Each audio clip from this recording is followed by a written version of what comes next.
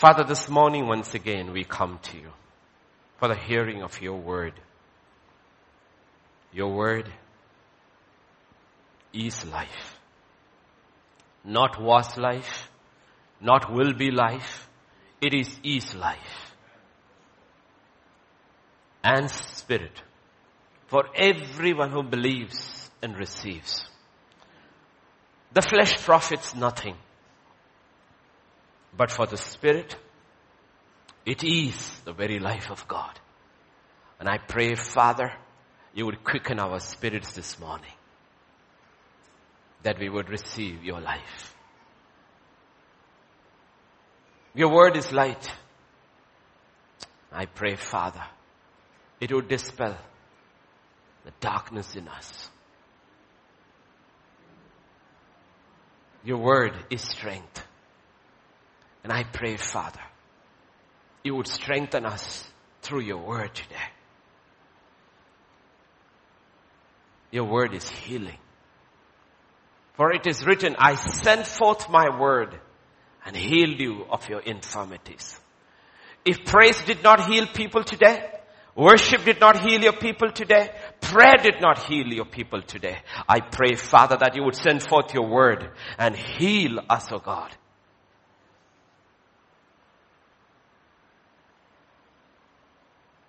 That you yourself would rise over us with healing under your wings. And we would go out healed, made well, made strong. That we may continue to walk in your ways and walk with you. To this end, commit this time. For in Jesus' name we pray. Amen, amen, amen. Hallelujah. When I'm here, start preaching, honestly speaking, I see no one. I was telling two of the kids from GSS who came. Oh, I forgot, they came for a Bible, and I think I haven't given it to them yet. And I said, after so many years, I'm actually seeing your face now. Let me look at your face clearly. Because honestly, I don't see faces. Then only you can preach. If you see faces, you can't preach.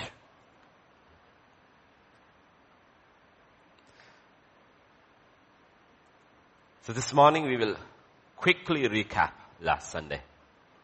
And I hope you listened to yesterday's message too. Last Sunday's message title was, Can Man Walk with God Again? Right? It was, Can Two Walk Together? That's the entire purpose of salvation. The effects of salvation is that we won't go to hell. We'll go to heaven. We'll have mansions, or at least a hut. Don't worry, we'll have. He said mansion. Okay, so in heaven even a hut is a mansion. Okay, we'll walk on streets that are of gold. We'll have a different body. These are all effects of salvation. But the purpose of salvation is that man would walk with God. Man would serve God forever. Enjoy God forever. So we had this rhetorical question from Amos in Amos 3:3. Can two walk together unless they are agreed?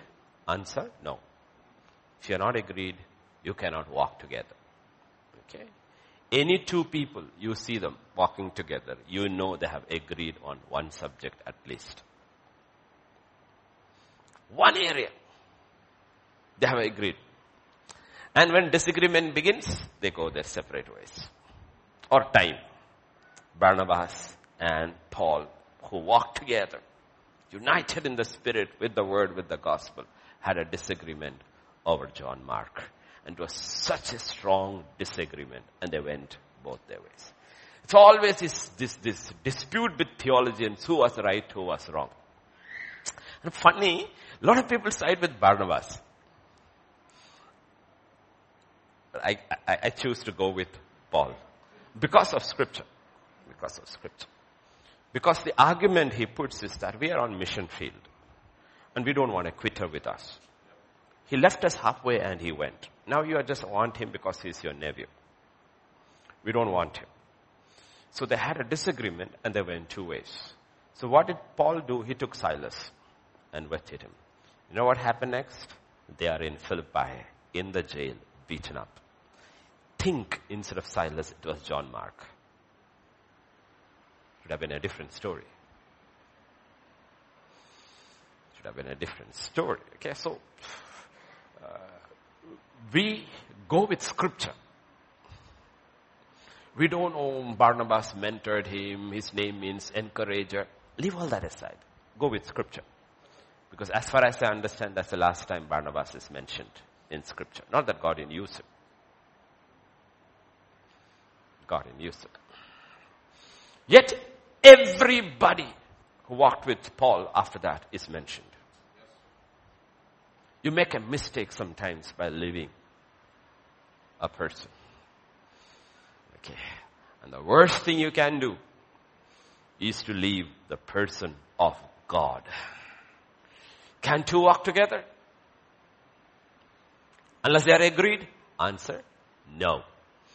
And we saw last Sunday, the only way we can walk together with God is that we agree with Him. He doesn't have to agree with anything. Because if He changes, it is not for our good. God is perfect. So God should not change. Because if He changes, it is for our worse. The first time when the Bible says change is the word for repentance. So change your mind. The first time, if I'm right, the Bible says God repented. It was bad for mankind. Everybody died except 8. So Lord, please don't change your mind about me. Lord, have mercy on me. Okay. But when we repent, He changes His mind about us. Okay. Even man called Ahab repents. And for a season, God extends his life. The other verse we looked at was from Micah 6:8. He has shown you, O man, what is good. He has shown. Where has He shown? Read your Bible.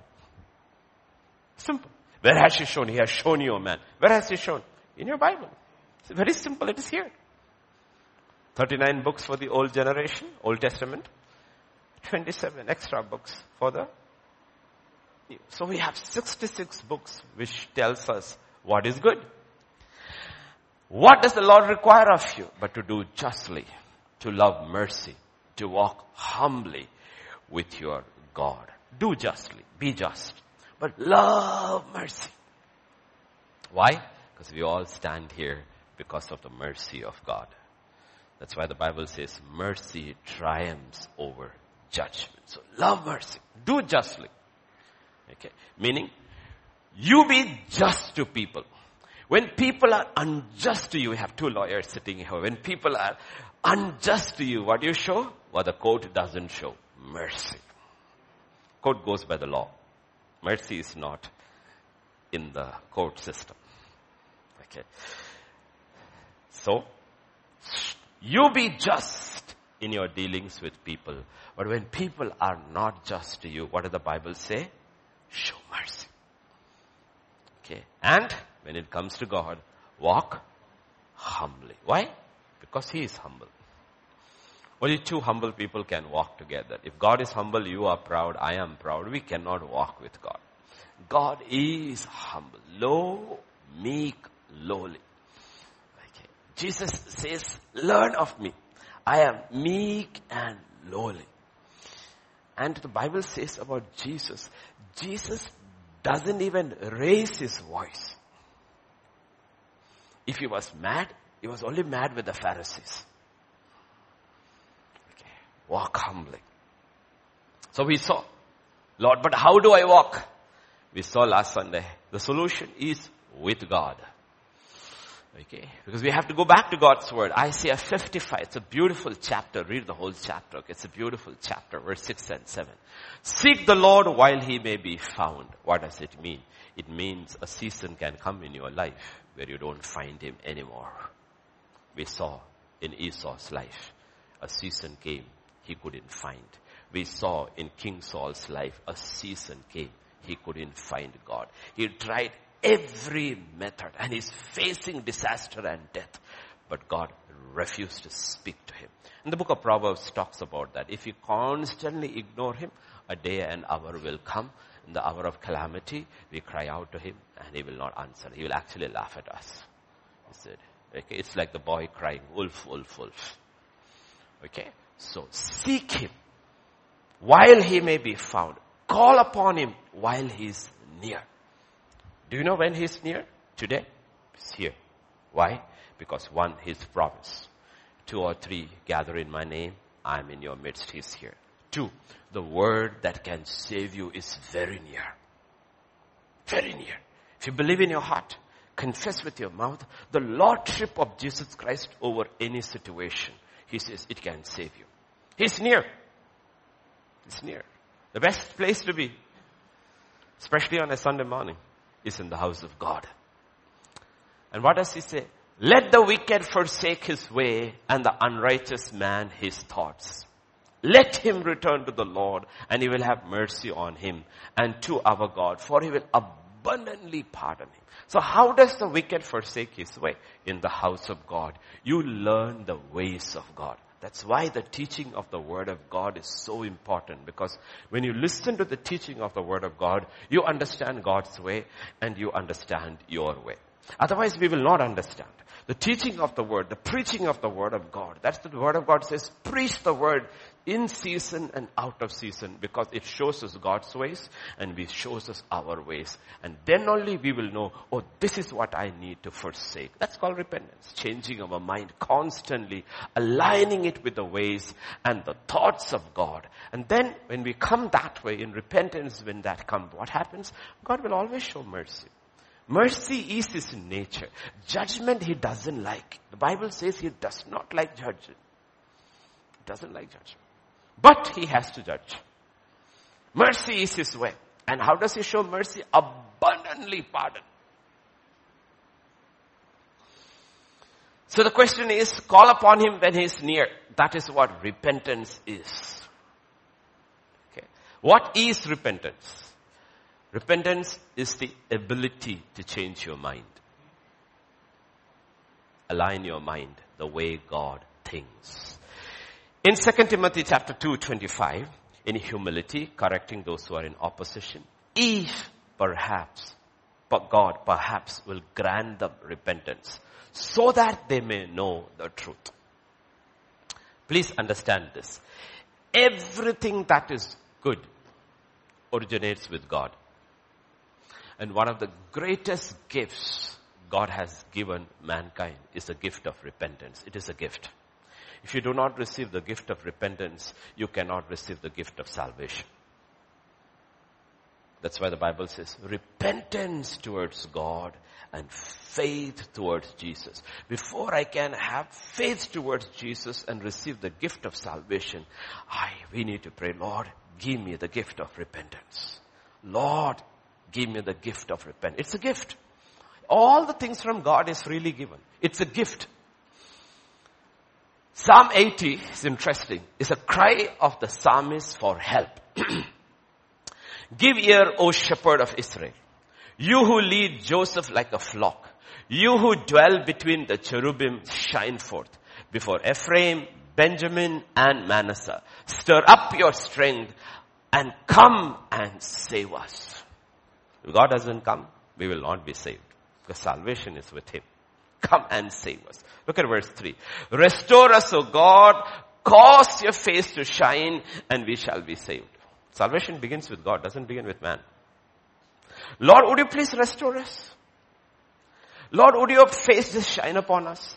Lord, and then we shall be saved.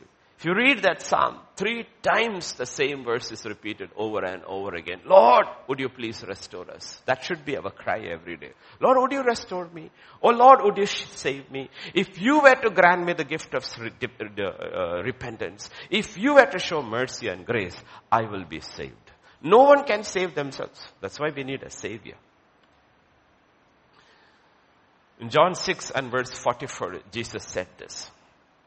No one can come to me unless the Father who sent me draws him, and I will raise him up on the last day. We cannot come to Jesus. We cannot even go to Jesus unless the Father draws us towards Jesus through his Spirit. So salvation is not a joke. It's a very serious thing where all 3 persons of the Godhead is involved. Okay? There has to be a cry from within us. When you hear the word of God, every time you hear the word of God, there should be a conscious understanding in our mind. You know what? Lord, I need to change. Lord, I need the change. Lord, would you please help me to change? We cannot change by ourselves. This thing does not work by flesh. You can change in so many things of the world, or almost everything of the world, by your own understanding, with your own willpower. But with this, when it comes to salvation, you cannot. It is not possible. Every time we need to cry out to God, oh Lord, would you save me? Oh Lord, would you restore me? Because no man can come to Jesus unless the Father draws him. And the Father draws us to Jesus through the Spirit. That is why Jesus said, wait. Peter, wait. Paul, wait. All of you, not Paul, all of you, wait. Don't go out preaching. Wait in Jerusalem until you have received power. And when you receive power, you shall be my witnesses. And then when the day of Pentecost came, and when he preached, the Spirit of God was moving. But the Spirit of God is not moving over everybody. He's moving over those whose hearts are touched by the word of God. And he cuts them. And 3,000 cry out, what shall we do?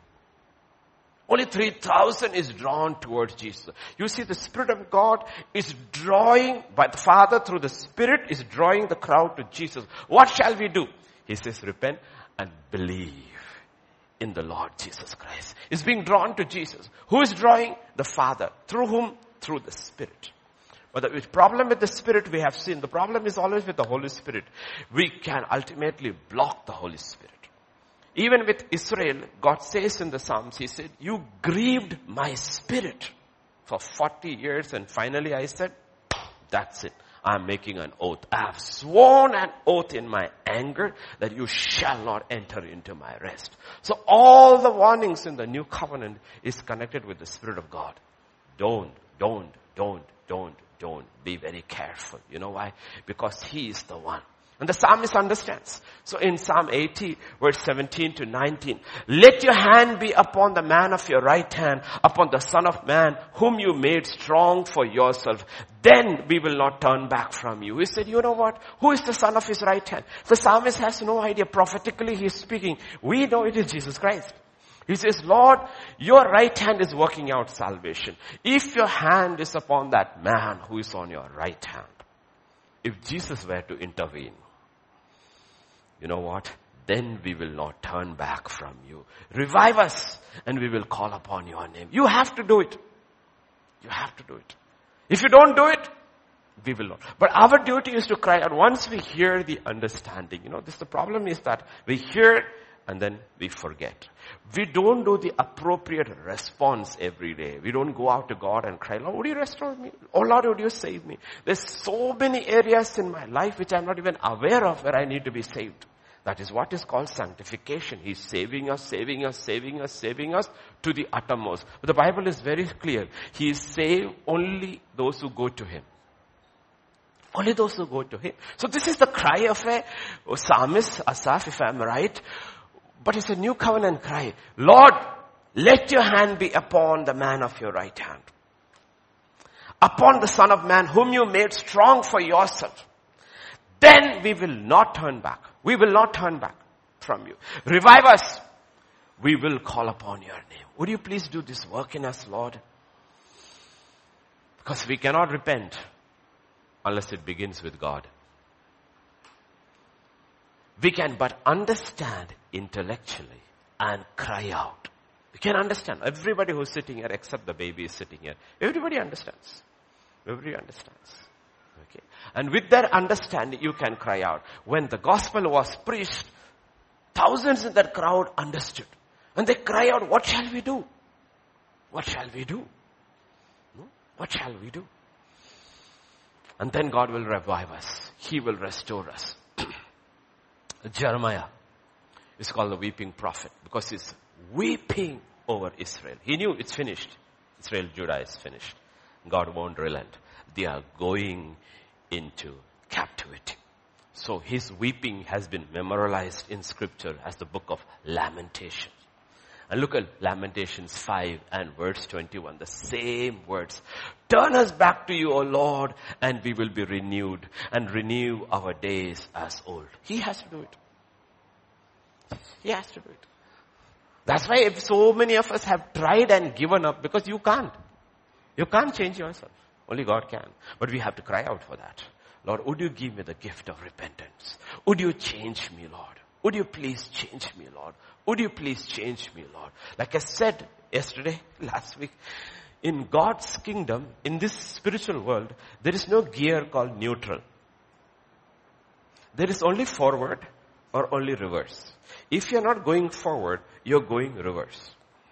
You're going back. So we cannot afford to go back. Cannot afford to go back. So we have to keep moving forward. And to keep moving forward, we have to cry out to Lord. Lord, would you restore me? Would you save me? Would you revive me? Would you save me? And we have to keep on moving forward. Otherwise we go backwards. How far can we go backwards? The writer of Hebrews in chapter 10 says, up to perdition.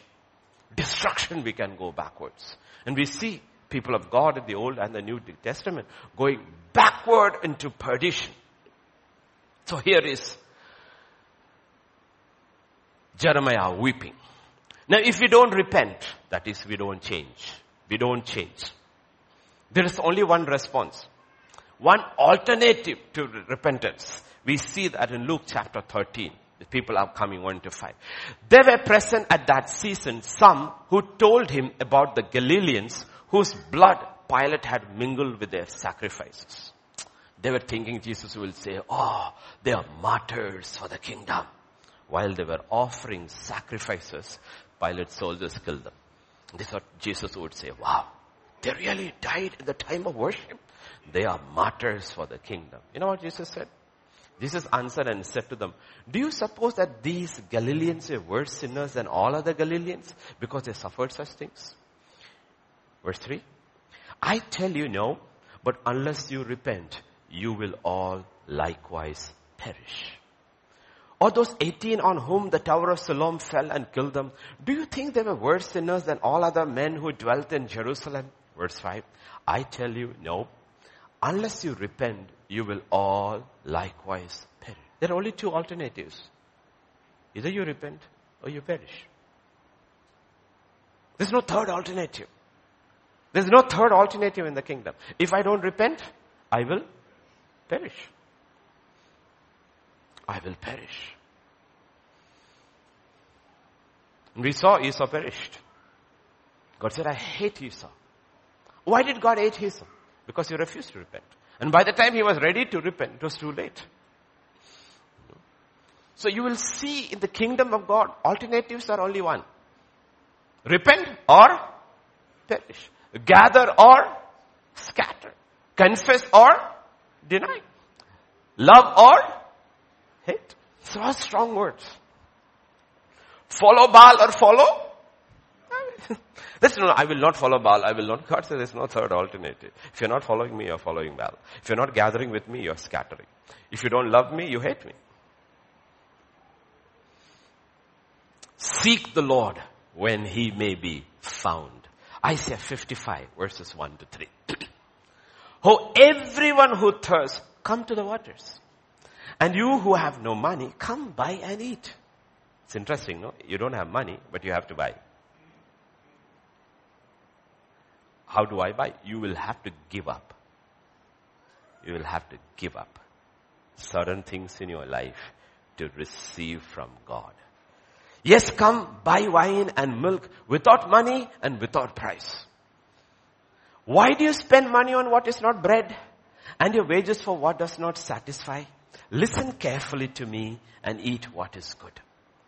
And let your soul delight itself in abundance. Why do you imagine? What do you spend money on? Think about it.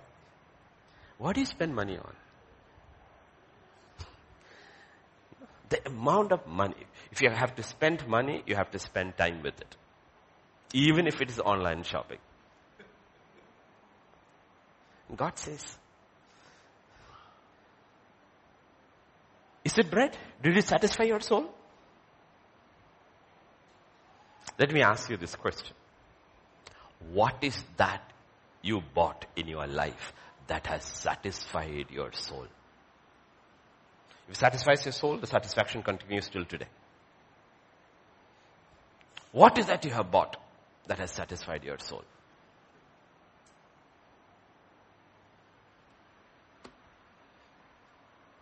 Listen to me carefully. He says, come and eat what is good. Let your soul delight itself in abundance. Know what he told Israel? He gave them what they asked. And he sent leanness into their souls. On the other hand, if they had left, satisfy themselves in the Lord, the story of the first generation would have been different. Instead, they just wandered and wandered and wandered and died. Okay. Story of Israel, sometimes a church too. Incline your ears is what the Bible says. Listen carefully. Come to me. Hear, and your soul shall live. You want your soul to live? You need to hear. Just sitting in church does not mean you hear. Does not mean you hear. If you are sitting in church and we are hearing every time, you know what? We would be alive in our soul. Our inner man would be completely different. We are alive in our body. We are alive in our flesh. But we are not alive in our soul. Alive in our soul. Being alive in our soul is a different thing. You see, when God created everything else, He created them by the word of His mouth. But He created man differently. Only man. What He did, He made man out of earth. He formed him. And the Bible says, He breathed into man and he became a living soul. Every culture has gone through this struggle. You know, Plato, when he painted the picture of Aristotle, when he painted the picture of his soul, he painted the picture of his soul in a chariot drawn by two horses, one pulling him up and one pulling him down. What is Mahabharata? Mahabharata is the story of a sage who is saying the battle in the heart, the soul of a man, pulling him up and pulling him down. You know why? Because when God breathed into us, we became a living soul, but we were born of the earth. Made of the earth, breathed into man his spirit, and we became a living soul. And when man fell, there is this power that is pulling him down, and there is this cry that wants to go up. And the answer is his spirit again. Unless his spirit is breathed into us, we will never go up. We will be pulled down. Every religion understands this dichotomy. There is this pull towards which animal seeks religion? Which animal seeks God? Only man. Only man. You know, the Bible says very clearly in Genesis 2, when God breathed into Adam, he became a living soul. The first Adam became a living soul. But when Jesus came, the Bible says he became a life-giving spirit. The last Adam became a life-giving spirit. We became a living soul, pulled up and down after the fall. But when Jesus comes, you know what? He became a life-giving spirit. The third part of us became alive. You know, in most languages until the Bible came, they did not know the distinction between a soul and the spirit. It's always the same word. But the Bible is the one which makes God is a tripart, man is a three-part being, just like God, in God's image. He has a body, he has a soul, and he has a spirit. And the spirit comes alive only when the Spirit of God comes alive in us. Pran, atma is interchangeably used. But it cannot be interchangeably used. Soul is one thing and spirit is one thing. And if you look at soul or psyche in Greek, all sciences are connected with the psyche, psychiatry, psychic. Everything, even the demonic is connected to your soul, the psychics. The spirit, only God. Spirit, only God. No? And that's what the Bible is talking about. The Bible talks about our reality. Unless the life-giving spirit comes into us, we will be like Paul would cry out in Romans 7. Wretched man! Wretched man! Who will save from me? There is this pull for me to obey God. And there is this pull that pulls me down. Wretched man, who will save me? And then he says, thanks be unto God through Christ Jesus, the Lord Christ Jesus. Why?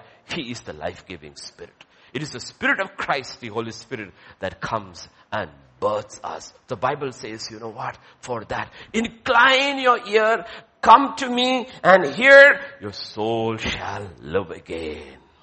That's why Jesus said, straight away he told his own disciples, my words are spirit and life. The flesh profits nothing. And it's an indictment if we are not able to hear the word of God. We are sitting in church, I am flesh. And the word profits me nothing. And that should make us cry. Lord, I am understanding nothing. I don't even have a desire to listen. But pastor said in the morning, cry out. He is the only one who can save. The symptom is there.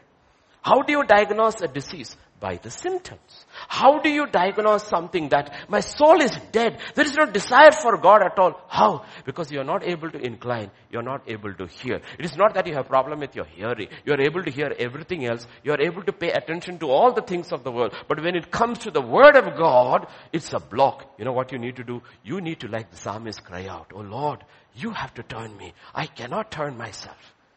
You have to turn me. I am helpless. That is the cry of man. That's the cry of salvation. And it doesn't matter which part of the world you are in, what culture you come, what religion. When a man or a woman cries out like that, God intervenes. God intervenes.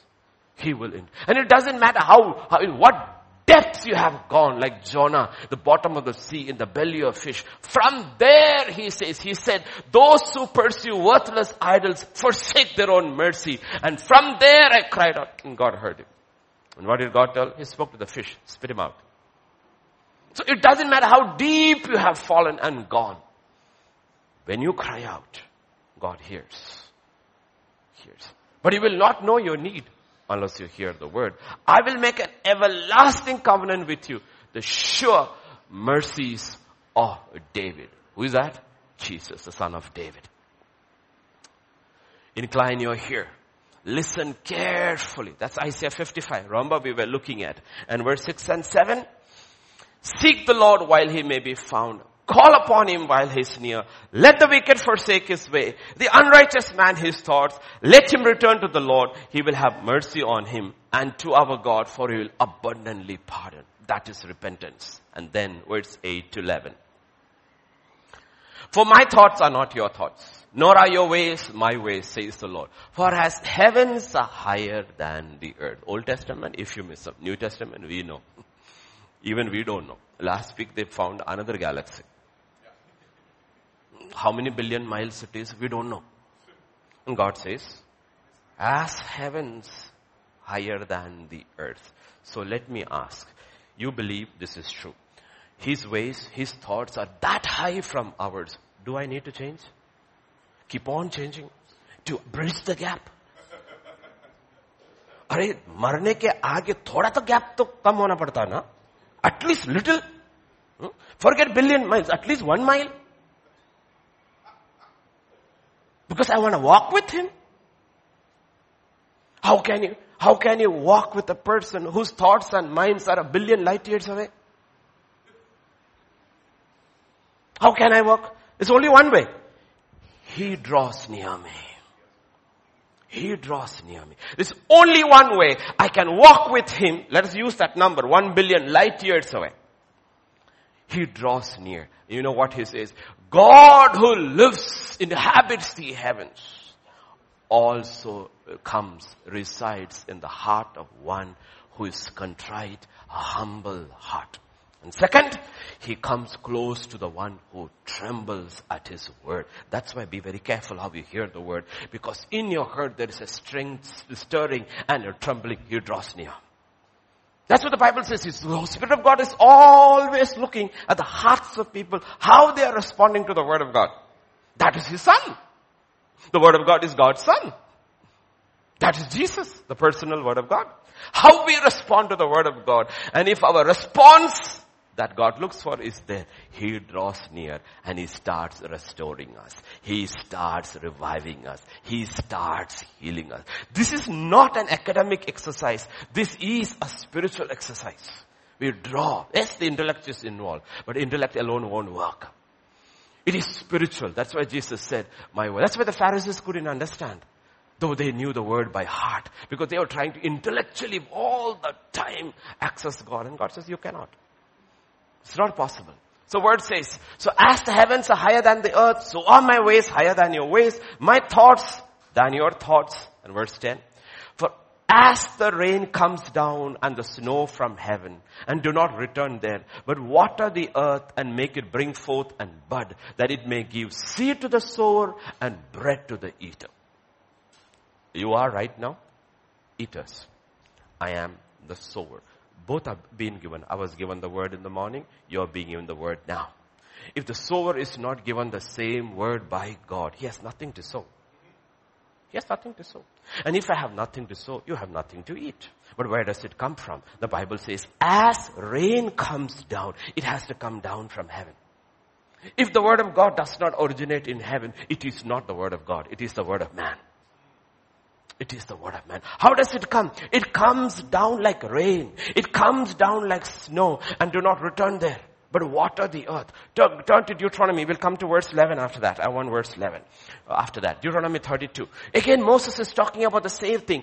Give ear, O heavens, and I will speak. O hear, O earth, words of my mouth. Let my teaching drop as the rain. It comes from above. Moses is speaking, but this is not Moses' words. If this is Moses' words, it won't become scripture.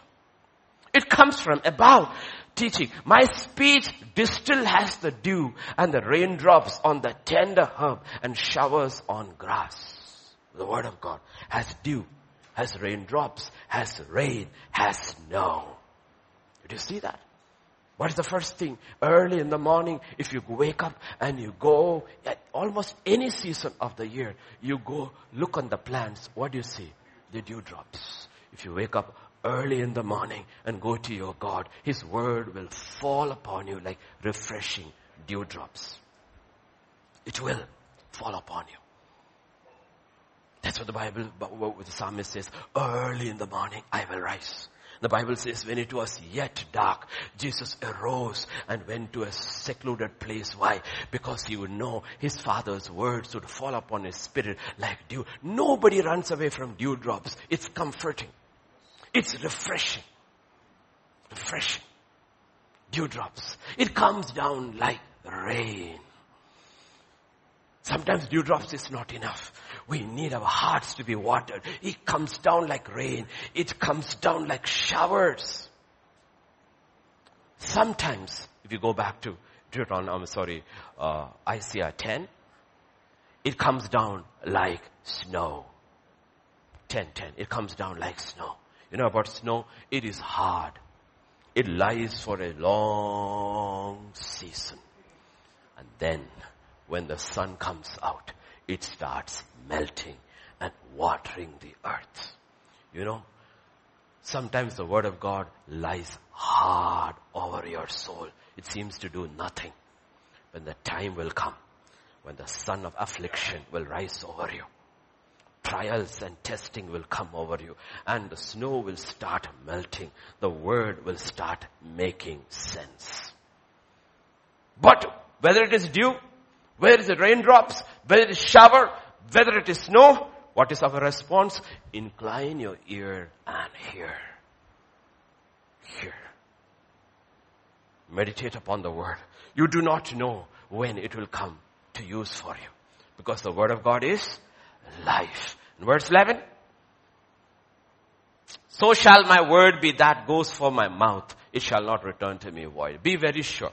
The word of God never goes empty. It will not go void.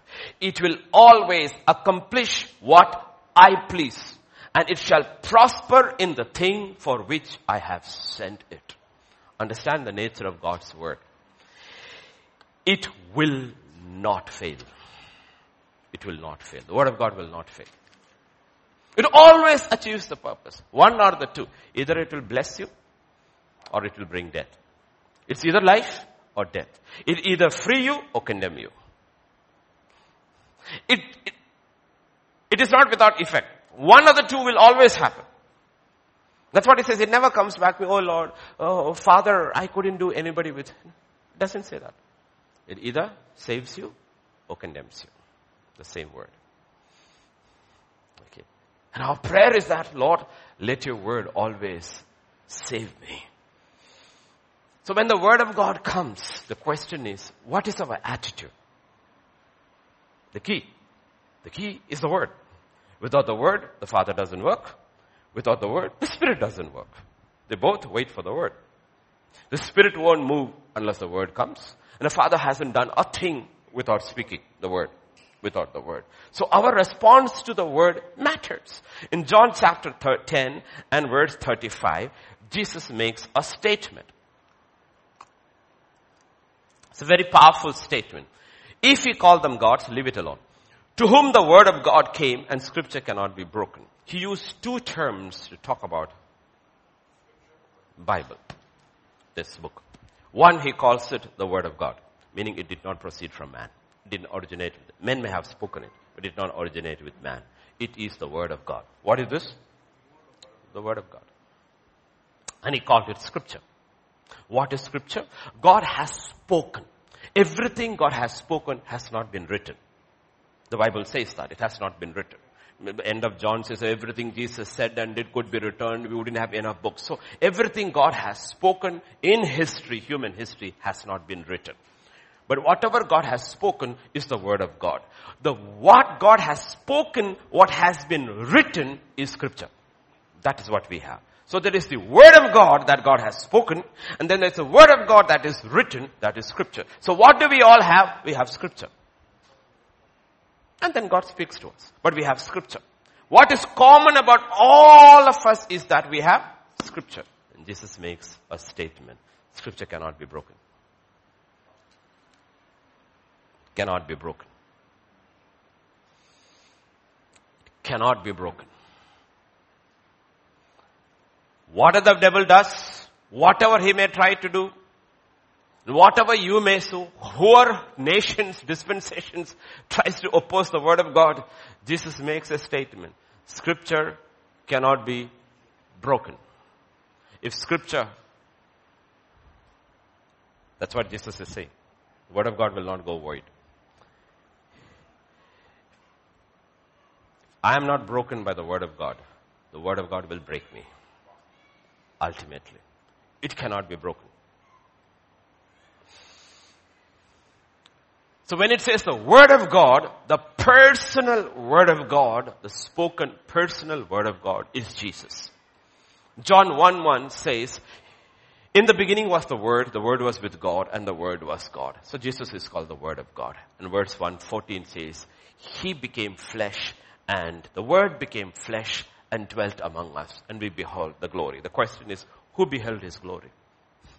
Only those who had spiritual eyes could Otherwise, He had no beauty to draw us to Him. He looked like any ordinary Jew. When they came in the night, Judas had to kiss Him to identify this is Jesus. There was nothing special about Him outwardly. But those whose spiritual eyes were open, they saw His glory. The glory of God's Word. That's the thing, whatever has glory, we choose it. We use a simple example. Pick a small baby, one of our little ones, Atira, or any one of them, Evangeline, Atira. Give them a pink balloon and a 500 rupee. There's no 500 rupee note, no? Is there? Yeah, okay. A 500 rupee note. What do you think they will go for? The balloon. That's what they see glory. Why don't we see this? Because we don't see glory in this. There's no problem with the Word. The problem is with me. If I am not attracted to the Word of God, it's because my eyes are blinded. I am not able to see glory. In Him, the Word became flesh, dwelt among us, and we beheld His glory. Because whatever has glory, people pursue it. How do you pursue a career? Because you see glory. When you boys buy a bike, if they have the money, what will you buy? Because you see glory. When you go shopping for your clothes, what do you buy? Because you... Otherwise shopping would be a 5-minute exercise, right? Not a 5-hour exercise. Where the salesman is practically falling off exhaustion after unraveling the entire shop. And you go by saying, I didn't like anything. Poor fellow is muttering curses under his breath. And you think he's blessing you. Why? Because you see glory.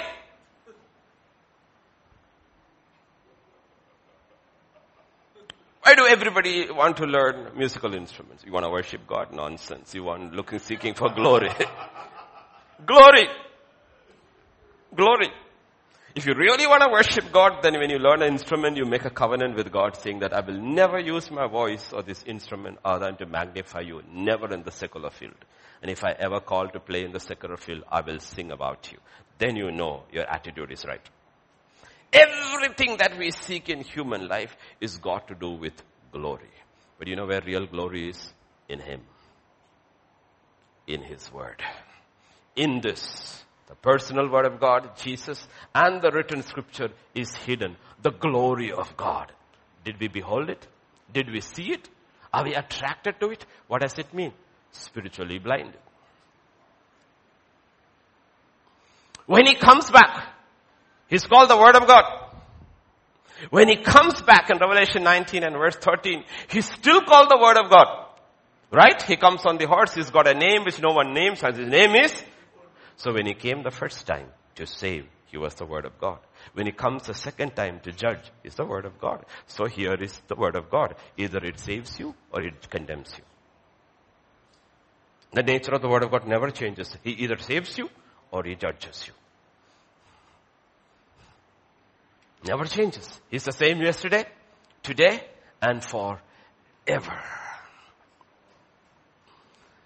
That's what Isaiah 55 verse 11 says. It will always achieve its purpose. It will not go void. It will either save or it will judge. It is never neutral. So Jesus told the crowd and His disciples, the words that you have heard will judge you on that day. I won't judge. I don't have to judge. I don't have to judge.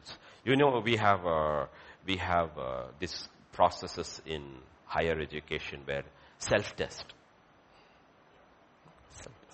When we'll all stand before Jesus' seat for our judgment seat, we think, books will be opened and all. These are all euphemisms. I believe, we will immediately know our rank.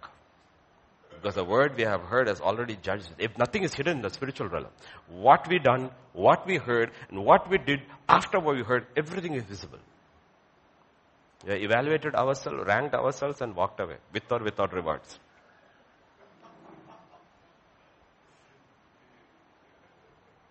Because the word that we heard. That's why the Bible says the spiritual man judges all things, but he himself is not. The spiritual man is wise. He understands this is how judgment takes. This is the book and the Spirit has been given so I can live my life in judgment. On that day, there is nothing to judge. Everything has been under the blood, repented, renounced, walking clear. Okay. So the word of God will never go void. It will achieve the purpose for which it has been sent. So the Bible is God's written word. It's called Scripture. And Jesus is God's personal word. You know what Jesus says? Scripture cannot be broken. Let me tell you something. There's absolute, total agreement between the personal word of God, Jesus, and the written word of God. There is no disagreement. Absolute agreement. In Matthew chapter 5, 17 and 18, that is what He said. Do not think that I came to destroy the law or the prophets. The law and the prophet is how the Jews call the Old Testament. He says, I have not come to destroy the Old Testament. I did not come to destroy it, but to fulfill. He says, what do you think about it? He says, this, me and this, absolute agreement. No disagreement at all. I haven't come to destroy it. I have come to fulfill it. For assuredly I say to you, till heaven and earth pass away, not one jot, nor one tittle, not one comma or one matra. Nothing will change. That's what it means in Hebrew. The tittle is a matra. No means will pass from the law till all is fulfilled. What is it saying? Scripture cannot be broken. I didn't come to break Scripture. I came to fulfill it. Cannot be broken. It will come to pass. It's either comforting or it is terrifying.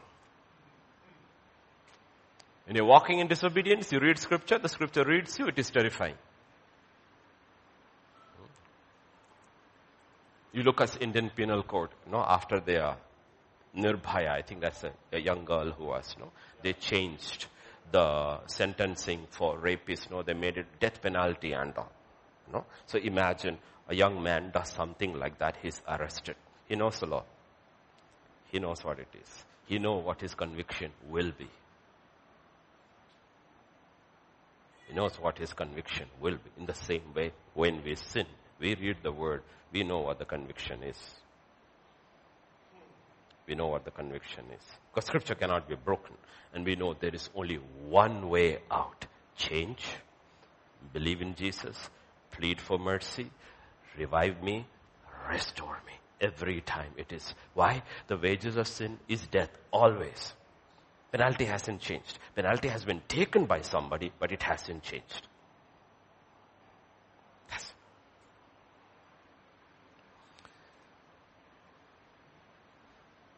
So what is Jesus saying? Now I'll make a statement. Listen.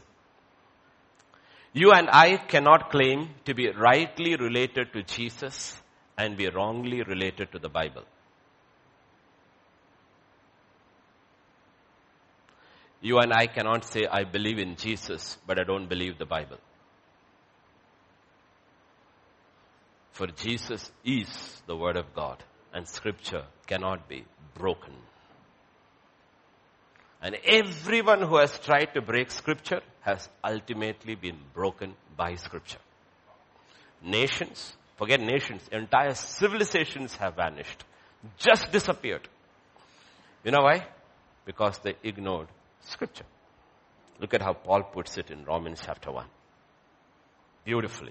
For the wrath of God is revealed from heaven against all ungodliness and unrighteousness of men who suppress the truth in unrighteousness, because what may be known of God is manifest in them, for God has shown it to them. For since the creation of the world, his invisible attributes are clearly seen, being understood by the things that are made, even his eternal power and Godhead, so they are without excuse. Man is a rational being. He's got a soul. He's without excuse. He says, you look around. You look around, it's Scripture. Take a look around, it's speaking to you. And you're without excuse. And what happens? What does God do? How does judgment happen when we ignore the message of God? Verse 25. Who exchanged the truth of God for the lie and worshipped and served the creature rather than the Creator. What is the first sign of judgment? You start worshipping the creature and not the Creator. What is the sign of judgment? Because Scripture cannot be broken. Now we'll think about Hindus. We are not talking about Hindus. We are talking about Christians. Luke 4 and verse 8. Jesus answered and said to him, get behind me, Satan, for it is written, you shall worship the Lord your God. Him only you shall serve. Let me ask you this question. What you worship, you serve. What you serve, you worship. What do you worship?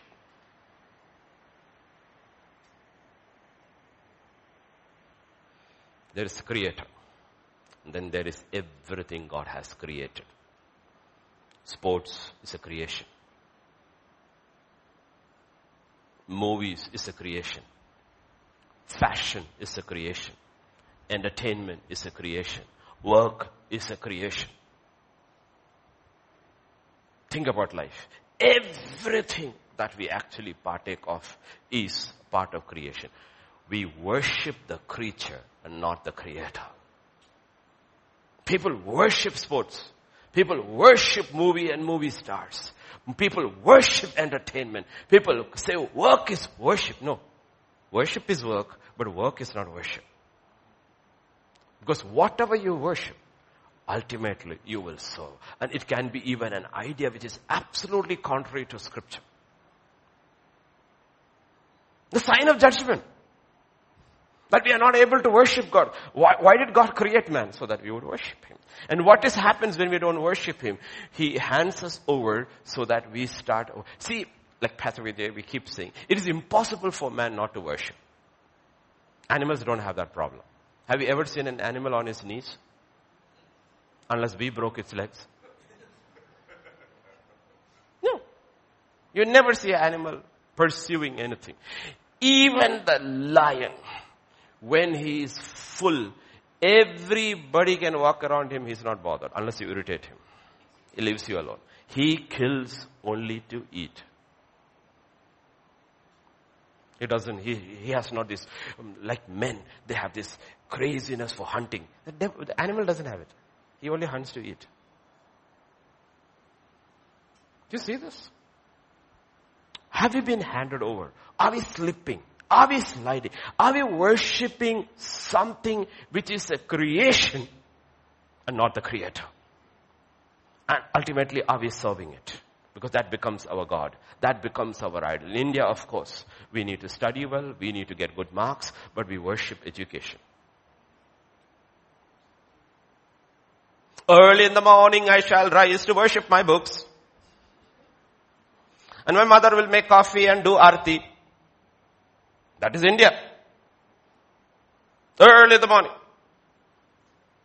Bible says early in the morning Jesus rose to meet his Father. Early in the morning we rise up our children. Study.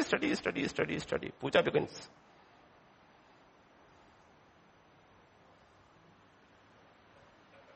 Do we need marks? Yes. Do we need to study hard? Yes. But we don't worship. We don't serve it. We don't serve it. We don't realize what has happened. God hands over. Slowly hands over. And once we know that, I'm in a trap. Cry out to God. Cry out to God. For God has given us His word. The personal word of Jesus Christ. Hebrews chapter 1 verse 1 and 2 says about the personal. God who at various times in various ways spoke in times past to the fathers by the prophets, that became scripture, has in these last days spoken to us by His Son. He not only gave us scripture, He spoke to us by His very Son, whom He has appointed heir of all things, through whom also He made the worlds. You understand? So He spoke through His Son finally. He's given us scripture and He spoke through His Son, and what the Son spoke, written, became even more scripture. Then He has spoken in our last days through the apostles. So we have scripture. We have scripture. And scripture cannot be broken, because we are basically today checking. You want revival. You want restoration. You don't want to end up in hell. Simple symptomatic check. What's your attitude to the Bible? What you have visible. We are all visible creatures, right? We are visible. We are not all spiritual floating in air. We are all visible material creatures. You have something material with you. This. What's your attitude to you? Because you cannot be rightly connected to Jesus and wrongly connected to the Bible. It's not possible, because they are both the same. That's why John begins his gospel by saying, in the beginning was the Word was with God, and the Word was God. He is God always. And scripture cannot be broken. And Jesus comes and uses both statements, the Word of God and scripture. Combines it both. What is our attitude? 2 Timothy chapter 3 verse 16. Read the first word. All. Not some. When did the church start falling away? When they said scripture was not of God. When they start doubting and questioning scripture. The Bible says all scripture. Not some scripture, most scripture. All scripture is what? Is given by the inspiration of God. What does it mean? It's God breathed. It is written by the Holy Spirit through men. It is. The question is, God is saying, let me give you this so that I will explain to you in English. Though I am speaking English, I'll make it more clear. Do you question the authority of God's word?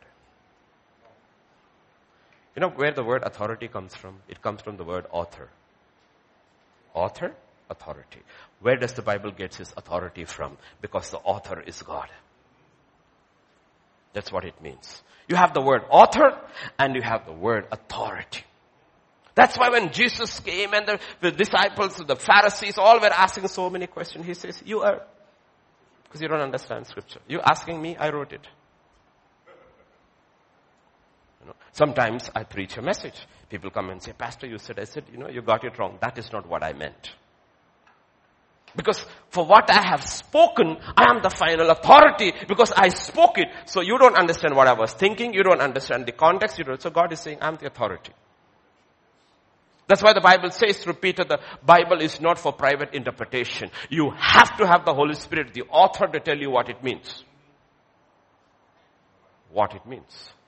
So all scripture, where does the authority of the word of God comes? Because it was written by the Spirit of God. By God's own Spirit. 1 Peter chapter 1, verse 10 and 12. 10 to 12. Of this salvation, what is the Bible talking about? What is the entire story of the Bible? The salvation of man. How God has worked out the salvation of man. Of this salvation, the prophets have inquired and searched carefully, who prophesied of the grace that would come to you. Who's that? That's Jesus. He came full of grace and full of truth would come to you. Verse 11. Searching what manner of time the Spirit of Christ who was in them was indicating when he testified beforehand the sufferings of Christ and the glories that would follow. They did not understand, but the Spirit of Christ was in them. So when Asaph writes Psalm 80 that would strengthen the man on your right hand, he's talking about Jesus. He doesn't know, but the Spirit of Christ in Asaph is writing about Christ to us. So the Spirit of God was upon Moses. And when Moses comes, we have the first 5 books. So we don't doubt the creation story. It is not a story. It is fact. Why? The Spirit of God wrote how it all began. Through Moses was just an instrument. Was just an instrument. And everything in Scripture is written by the Spirit of God, and that is where our authority comes. And the Word of God says, the glories that would follow. To them it was revealed, not to themselves, but to us they were ministering the things which now have been reported to you through those who have preached the gospel to you by the Holy Spirit sent to heaven. He says, they were not writing for themselves because they themselves did not understand. Everything about Jesus Christ, you will see, if I'm right, if you go through the scriptures, 18 times in the Gospels it is written when Jesus does something, scripture was fulfilled. He says, do this so scripture can be fulfilled. Because scripture cannot be broken. Scripture cannot be broken. So he will fulfill scripture, fulfill scripture, fulfill scripture. He has to fulfill scripture. And it doesn't matter whether it's a major prophet like Isaiah or a minor prophet like Micah. Whatever they have said about him has to be fulfilled. Why? Because scripture cannot be broken. Cannot be broken. And the Spirit of Christ who was there in all these patriarchs onwards, Moses onwards to everybody, was writing to us, speaking to us, upon whom the angels. And what are these things? Things which angels desire to look into. They can't understand unless we speak it to them. Do you know that even when I am preaching, if there is a revelation here today, the angels will hear it for the first time through me, and they cannot find it on their own, because it is the Spirit of God through man who reveals even to the angels. And this we have, the glory of God, and we are not interested. What more can God do? We are not interested. This is what they're saying. We beheld your glory. Oh, our fathers had talked of the prophets and the law and everything. And then we saw you in flesh. We saw the Word of God in flesh. The glory of the Word of God. Glory of the Word of God. And we ignore this at our own peril. And we need to repent. Repent means shut off, turn away, and turn to. You cannot turn to without turning away. When Pastor Vijay preached a few weeks back about the 5 no's, choices Moses had to make. You cannot travel in 2 roads at the same time. You cannot travel in 2 boats, as I was telling the pastors yesterday. You cannot be in the Word and the world at the same time. It is not possible. You have to turn it off. Moses chose when he came of age, I am not the Pharaoh's daughter's son. Then he chose to be mistreated with the Israelites. You cannot say yes to this without saying no to this. You say no to this and then say yes to this. Our problem is we are like the madman. You know, in my old days, madmen to be released from an asylum. They gave them a broom, sent to the bathroom, left the tap open and said sweep. And if he's not come to his senses, whole day he's sweeping until he's tired. Why? He didn't shut the tap off. How do you know he's come to his senses? He shuts the tap off. He sweeps and the right is discharged. Go home. You know what? God said, lunatics are sitting in my houses around the world on a Sunday. The morning onward, the world was open. And then now, they are trying to receive the word. God says, nothing is going to happen. You sit before YouTube, you sit before movies, you sit before Facebook, and then do your devotions. Who are you devoted to? You already showed me your devotion. I already saw your devotion. You were devoted to Netflix. You were devoted to Facebook. Your face was never in this book. And you expect me to speak to you? I want to speak to you, but even if I were to shout, you will not hear. We have to learn to shut these things off. Only basic necessities.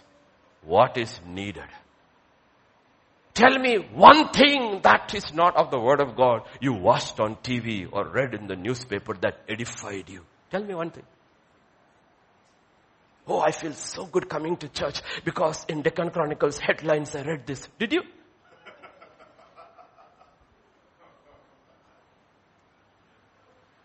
I'm not saying you shouldn't read news, but people are devoted. I was once. I told you even the government advertisements I never missed. That's how and if I didn't understand that, I checked. Those days, internet was, what is EMD? Earnest Money Deposit. What is that for? If you want a government contract, it is there on the newspaper. The contract is for 50 crores. You have to give 50,000 as a deposit. I said, what is EMD?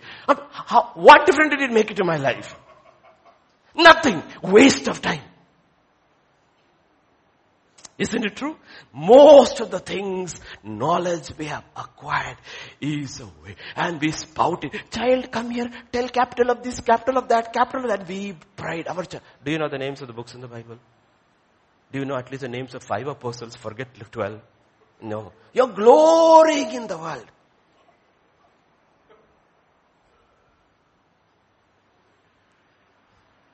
Jesus says, if anybody wants to glory, let him glory that he knows me. Through the Holy Spirit is what Peter says. Through the Spirit of Christ. And through the Holy Spirit, okay, to you by the Holy. He is the revelator. The Father reveals the written word through the Holy Spirit. And the Son, when He speaks, look at Acts chapter 1, verse 1 and 2. The Father and the Son doesn't do anything without the Spirit. The former account I made, O Theophilus, of all that Jesus began both to do and teach until the day in which He was taken up, after He, through the Holy Spirit, had given commandments to them. So whether it is a written word, or whether it is a spoken word, it is through the Spirit of God. He is the author. So when you and I question Scripture, who do we question?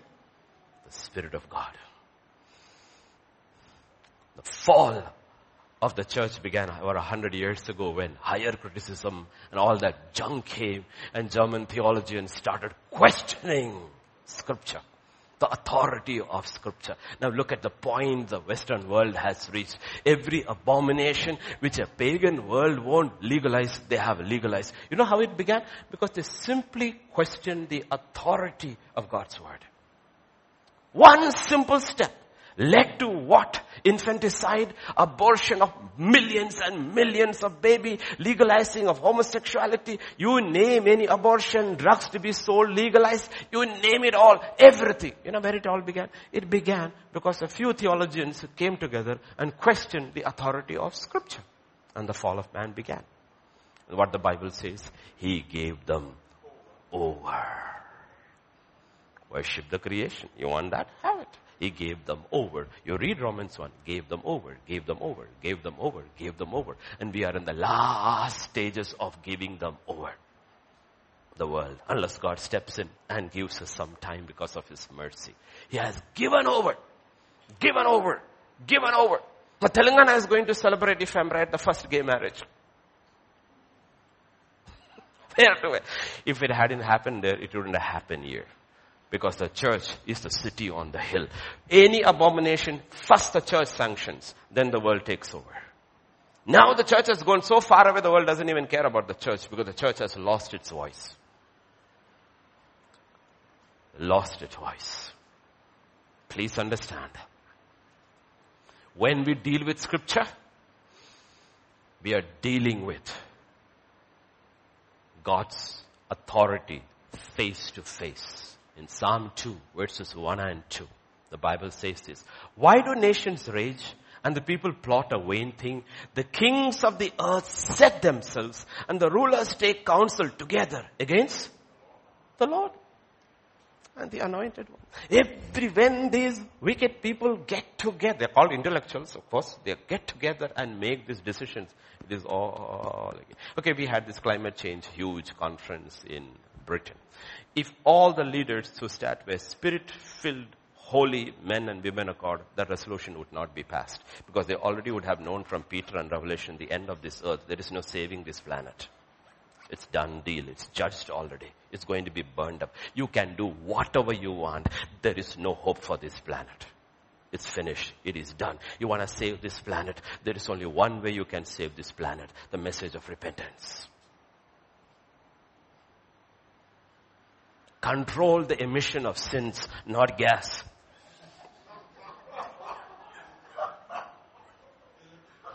That's original, okay. God says, that's what. It didn't matter how wicked a man was, like Manasseh. When he repented, judgment stopped. The minute the gospel goes across the world and people start repenting, climate will change. Automatically climate will change. You know why? Because people will become good stewards of God's property. Good stewards of God's property. There will be no waste. There will be no excess. There will be nothing of the stuff that is happening. And the problem is, governments can't do that. This is the job of the church. But what is the church doing? What did the Pope do? Preaching climate change. What the Lutheran church do? Sang a hymn for climate change. What nonsense. Hymn for climate change. No hymn for change of a man's heart.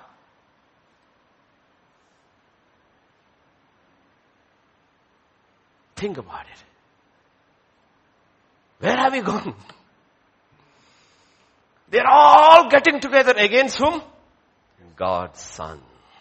Agenda. So please understand how it works. How the kingdom of God works. Turn with me about the word. John chapter 14 and verse 19. A little while longer and the world will see me no more. But you will see me because I live, you will live also. Okay, like I said, remember, from John chapter 30, you don't have to go there, 31.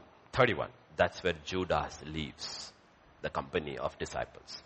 From the time Judas leaves, next verse Jesus said, thank you, Father, now I am glorified because this fellow has to go.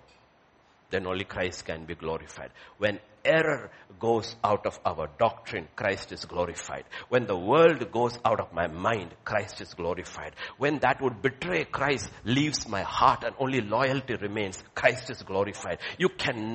Christ cannot be glorified with the disciples and Judas together. Understand spiritual ramifications. As soon as Judas leaves, the Bible says Jesus stood up and he said, thank you, Father, now I am glorified. And from there onwards, meditate till the end of chapter 17, 13:31 to chapter end. It is in-depth teaching of Jesus Christ, reserved only for those who were loyal to him till the end.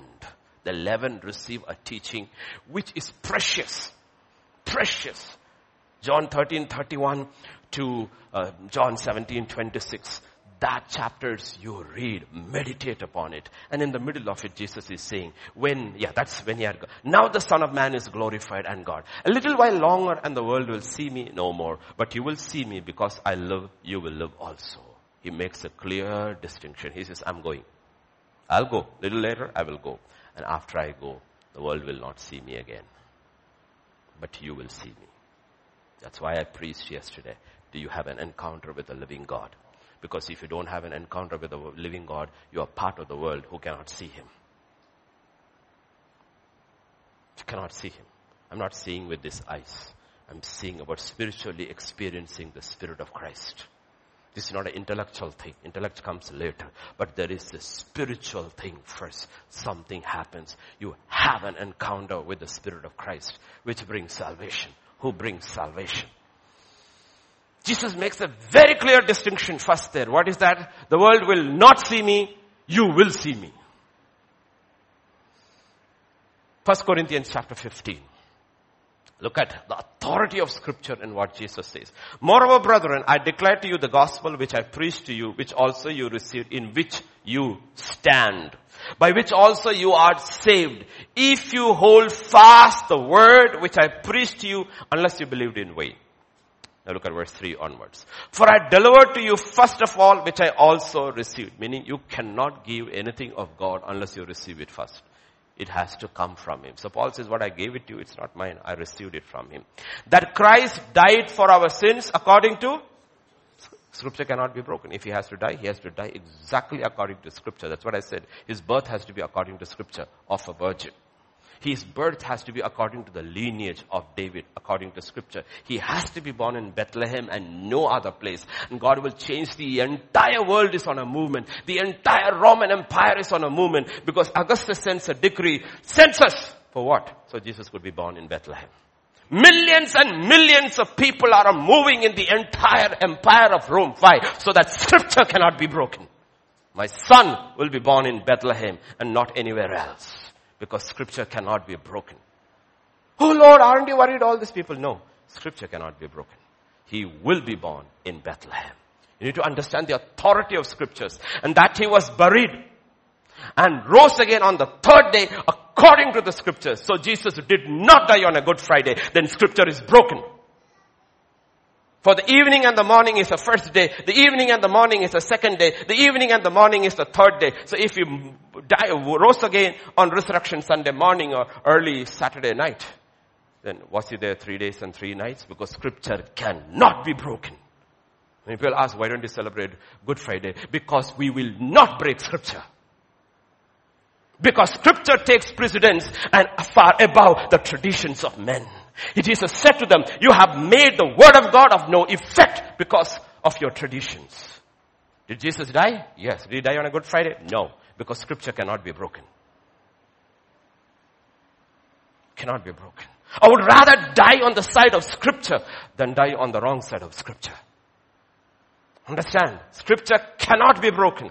Because it is the Word of God, the author is the Holy Spirit, it has the authority of heaven behind it. And then He says, He rose again the third day, and He was seen, let's go to that. He was seen by Cephas. That's Peter. He was seen by the 12. After that, He was seen by over 500 brethren at once, of whom the greater part remain to the present, but some have fallen asleep. So Paul is giving a record. We have other records. And you will see, after He rose again, He did not appear to a single person who did not believe. You will not see me again. The Bible does not record that Jesus rose from the dead and appeared to His mother or to His brothers, because they did not believe. They were found on the day of Pentecost sitting over there because they must have believed by the testimony of the disciples. The Bible doesn't say. Because He will not break Scripture. I love my mother, but she did not believe salvation comes through me. So I cannot appear before her. Why? Because Scripture cannot be broken. So if He won't break it for His own family, you think He'll break it for you and me? He will not break Scripture. That's why I said stand on this. Believe on this. Because in this, the glory of God is revealed. Why does the Bible say? Otherwise, we would be so romantic and say, Jesus rose from the dead and He appeared to His mother first. And then He testified to His brothers. Come on, you guys struggle so much. Believe in me. He said, no. What did He tell Mary Magdalene? Go and tell the brethren. Tell them, I have risen. And then evening, He appeared before them. There are no sentiments with Scripture. Love God with all your heart, with all your might, all your strength, with all your soul. You cannot have two desires, two attitudes. You know why? Because that's Scripture. You put God first and over everything else. Understand how Scripture works. You will live or die by this. You ignore this, you ignore it at your own peril. At your own peril. That's what the Bible says over there. So going back to John chapter 14 and verse 22. Now Jesus is talking about that. And then Judas, not Iscariot, the other Judas, because Iscariot is already gone, said to Him, Lord, how is it that you will manifest yourself to us and not to the world? It's not understanding. Lord, how is it possible? Like if I have some friends of my secular friends with me, how will you manifest to us and not to them? Basically, so how is it possible? How is it possible for you? Because we have with you for 3.5 years. We saw you, others also saw you. But now you are saying after this, we will see you, but others won't see me. How is that possible?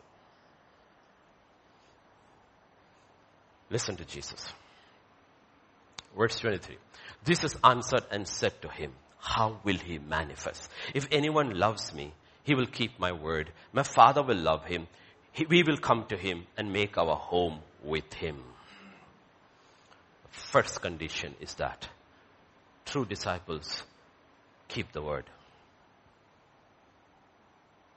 You want God to manifest to you?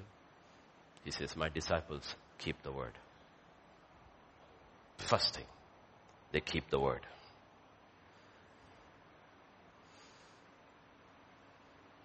The question is, God is saying, how do you relate to the word? Not read, keep. Not read. Keep. When non-Christians read the Bible. I heard about Derek Prince's testimony. He said, you know what, I was a logician and a philosopher. So when he was going into the army, he decided, you know what, I can't carry all these books. So let me take the Bible with me. Because I'm a philosopher, I'm a logician, let me read it. And he said, you know what, and I kept on reading it, and he kept on reading it. The only reason I did not keep the book down because I was determined to finish the book. But he said, you know what? As I was reading the book, it was doing things to me. He said, you can't be neutral with this book. The book was reading me. The book was reading me. People don't read the Bible because the Bible reads you back. It reads you back. That's why they don't read the Bible. That's why they like Psalm 23, Psalm 121, and the vanity mirror. Not the full mirror. In the full mirror of God, you see a real image. The vanity, your vanity is in.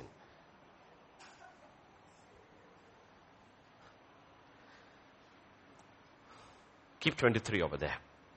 True disciples keep the word. He will keep my word. First thing God is saying that you will keep my word. You keep my word, I will manifest myself to you. Second thing, keeping the word of God is the proof that you love God. If anyone loves me, he will keep my word. How do you know? We know God loves us. How do you know you love God? It's like a father with many children. You know you love your children. How do you know your children love you? Oh, I love all my children. But that one called Joseph, no. He listens. He listens. The other 10, oh, I love them all. They're all my children. But, you know, there's 11th one called Joseph. He listens.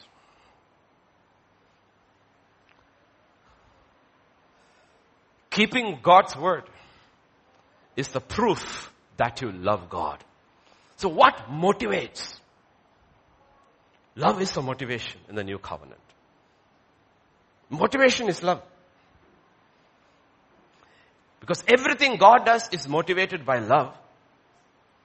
As believers, we are not motivated by fear. By fear of God, we do not sin. But we obey Him and we serve Him because we are motivated by love. Because you look at the cross, we understand He loved us first. He loved us first. Okay, He loved us first.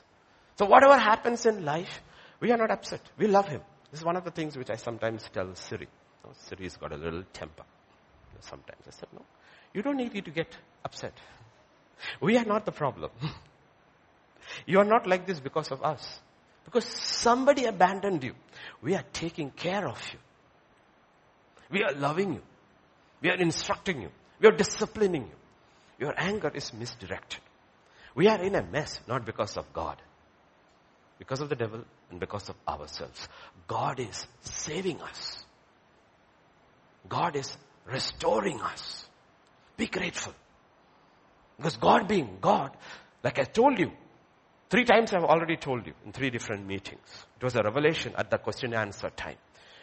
David says in the Psalm, I was conceived in sin, shaped in iniquity. How was I conceived in my mother's womb? What did the law say? Condemned. I did not have to be born. I didn't have to utter one word. I did not have to do one thing. The minute I was conceived in my mother's womb, I am a sinner, judged by the law to eternal hell. And God saved me. If I am born out of the womb, you know why? It is the mercy of God.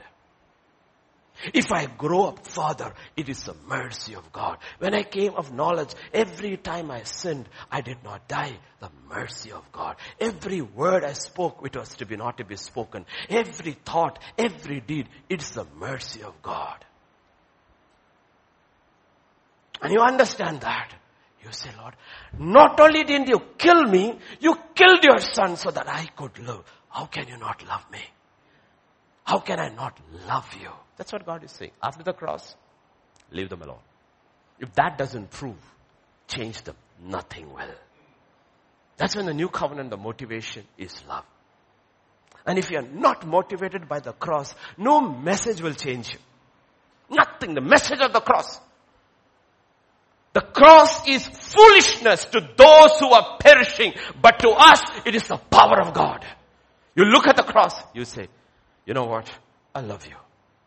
My dad wouldn't have done for me. My mother wouldn't have done for me. They would have sacrificed for me, but not this way. Yes, somebody would be willing to die for a righteous man, but who would be willing to live a righteous life for a sinner? From birth till end, fighting sin every day, not for your own sake, for the sake of somebody else. And then being an offering on the cross. Mocked, ripped, all for whom? For my sake. So you don't love me? Because if you love me, you will keep my word. Keep my word. Going back to that. Third thing. And my Father will love him. Keeping the word is what causes the Father to love us. God loves the whole world in the sense of redemptive love. But those who keep his word, his love for them is different. It is not the same. The love God has for those who keep his word and for those who are unsaved and those who don't keep, it's not the same. Keep his word. God loved David differently from all the other kings of Israel. Every time there is a king, comparison is David. Nobody was like David. Why? Because David was a man after my own heart. I know he will do all my will. That boy loved me. He always loved me. And God loves those who keep his word. Who keep his word. Fourth one, and we will come to him. He says, if you love me, you keep my word. Remember that we are putting across the word of God. You love me, you keep my word, we will come to you. It's not I will come to you, we will come to you.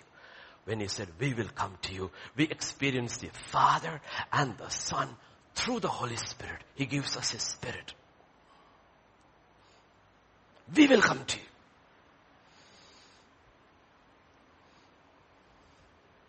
Like seeing what God does. It's a spiritual experience. But that is the way. The way is the way of obedience. If you love me, if you obey my word, we will come to you. You know what Acts chapter 5 and verse 32 says? The Holy Spirit whom God has given to those who obey him. To whom is the Holy Spirit given? To those who obey him. Look at Hebrews chapter 5 verse 8 and 9. I gave it to you. Though he was a son. Who? Jesus. What did he have to learn? He had to learn obedience by the things he suffered. Okay. I told you that illustration. I think it was from Derek Prince. That illustration. A circle. Okay. A circle can only be a circle. It can't be a square. If it's anything other than a circle, it ceases to be a circle. Okay. God is this big circle which encompasses everything. And at every stage of our spiritual growth, God wants us to be a circle. That's what it means to be perfect. When he was 1 year old, Jesus was a perfect circle. At 2, he was a perfect 2-year-old circle. At 3, he was a perfect 3-year-old circle. At 4, he was a perfect. That is what you are saying. He is becoming perfect. Look at the word. Having been perfected. What? By the time he steps out at 33, the fullness of God dwells in him. How does the fullness of God dwell in him? Because through his obedience, he has been perfected. His obedience is perfect. And the Philippians talks, even unto death, death on the cross. Perfect obedience. What does God do? John 3:34. To those who obey, the Holy Spirit is given. John 3:34. For he whom God has sent speaks the word of God, for God does not give the Spirit by measure. Meaning when it came to Jesus, God gave the full measure of the Holy Spirit because his obedience was perfect. He gives the Holy Spirit to those who obey. Obey what? The word of God. You love him? You will keep my word. You keep my word, I'll give you more of my spirit. The more you obey, the more your spirit. When he came to Jesus, he was filled without measure because he was perfected in his obedience. That is how God manifests. We are not talking about spiritual experiences. Spiritual experience can be here and there, one and in between. That is irrelevant in the long run. In the long run is that, do you have the spirit, fullness of the Holy Spirit? Is he there with you all the time? Is his presence in you increasing and not decreasing? Because he's willing to give the Spirit without measure. And that's how Jesus walked. That's what God is talking about. We will come. If you love me, you'll keep my word. If you keep my word, what will happen? We will come and we will dwell with you. In John 1 and verse 32, the Bible says about Jesus' baptism, which is different from all our baptisms. What is that? John bore the witness saying, I saw the Spirit descending from heaven like a dove and he remained. You look in the Old Testament, how many of them did the Spirit remain? In and off, on and off, on and off, on and off, on and off. But Jesus absolutely remains with him. Why? His obedience is perfect. Remained with him, never left. Remained with him. And verse 5. Not verse 5, not verse, same one. We go back to John 23. That verse 23. And make our home with him. We will come. We will come, visit, have a supper and go. No, we will make our home with him. How will you manifest? How will you manifest? Jesus said first, proof of disciples is you keep my word.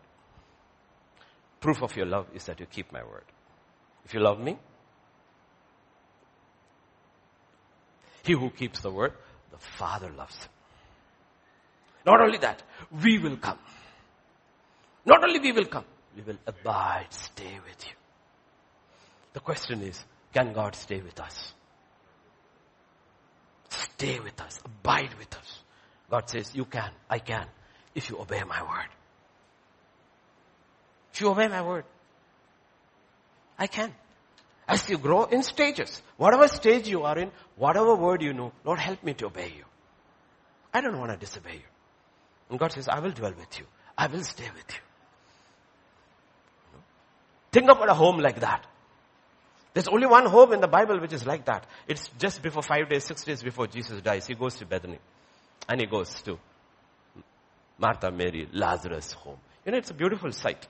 There is Jesus. Lazarus is sitting with him. Mary is serving him. Martha is serving him. And Mary is anointing him. And he loved that home. I'm sure he never went through Bethany without stopping in their house. He knew, this house I love. You know why? Because they obeyed the word.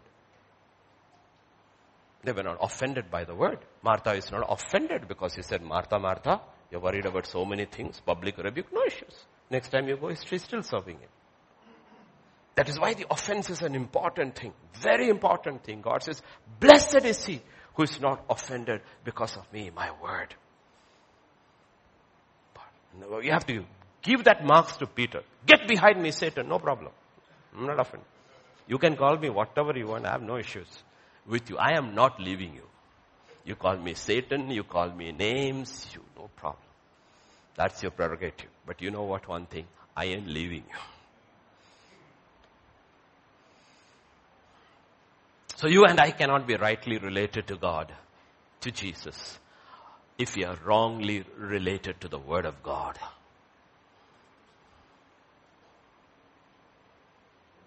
That's why the devil's tactics are always the same. From the beginning, what did he do?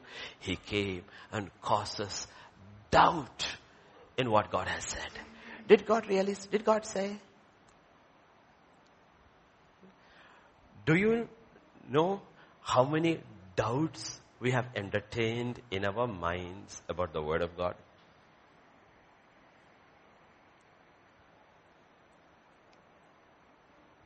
We do something, and God says about it, we say, it won't happen.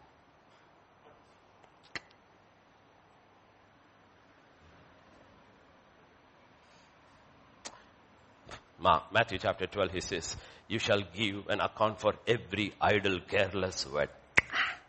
And we go out and we are careless in our words again. Do we believe?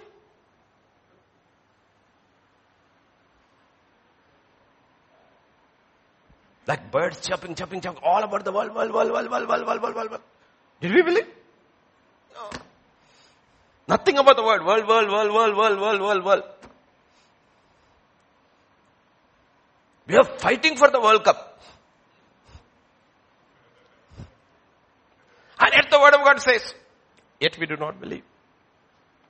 That's what the devil does. He does it with Adam and Eve. He does it with everybody. He did it with Jesus also. He got baptized. He came up. Heavens opened. The Father said, this is my Son in whom I am. Well, please. A little later. If you are the Son of God. Well, I just heard I am the Son of God. If you are the Son of God. Are you going to believe that voice? Prove it. Then you will know you are the Son of God. Immediately causing doubt in what the Father had spoken. If He will do it with Jesus, do you think He will leave us alone? That's why I said yesterday, every time to the pastors I said, your breakthrough is not from understanding the Bible. Your breakthrough is surrendering to the Word. I don't have to understand. I believe. I believe.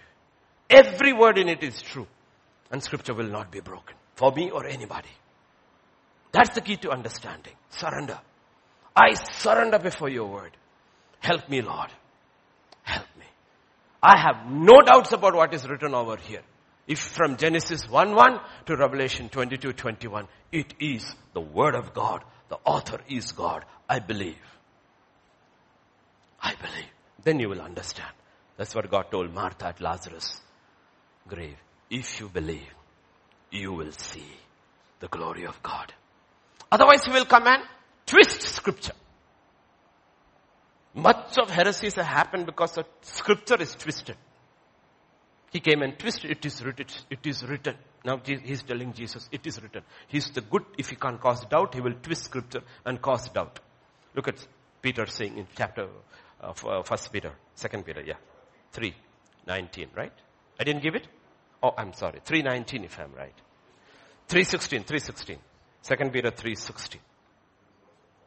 Also in all his epistles, speaking in them of these things, in which are some things hard to understand, which untaught and unstable people twist to their own destruction. What does it mean? Untaught and unstable. They didn't go to Bible college. Of course they went to Bible college. All twisted scripture has come from Bible colleges. People who did not receive the teaching from the Spirit of God, they interpreted it themselves according to their intellect. They twisted scriptures. Twist to their own destructions. And nation after nation in Europe, Canada, all have fallen because of their twisted scripture. Twisted scripture. That's what the Bible is talking about. One of these two will happen. Either you will doubt, or he will come and twist scripture.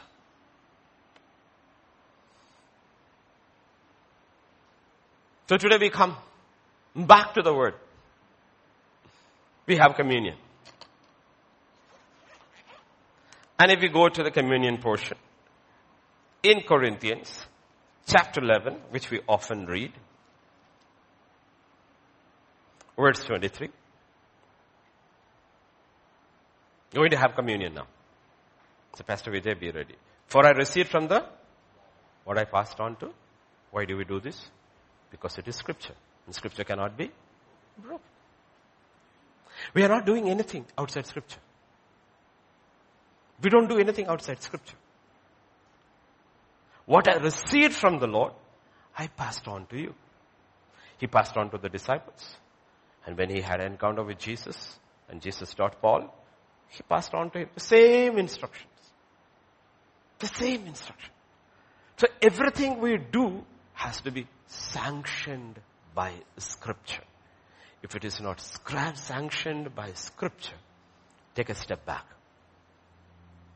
Either we don't know scripture, or it is not in scripture. Lord, I will wait until I know.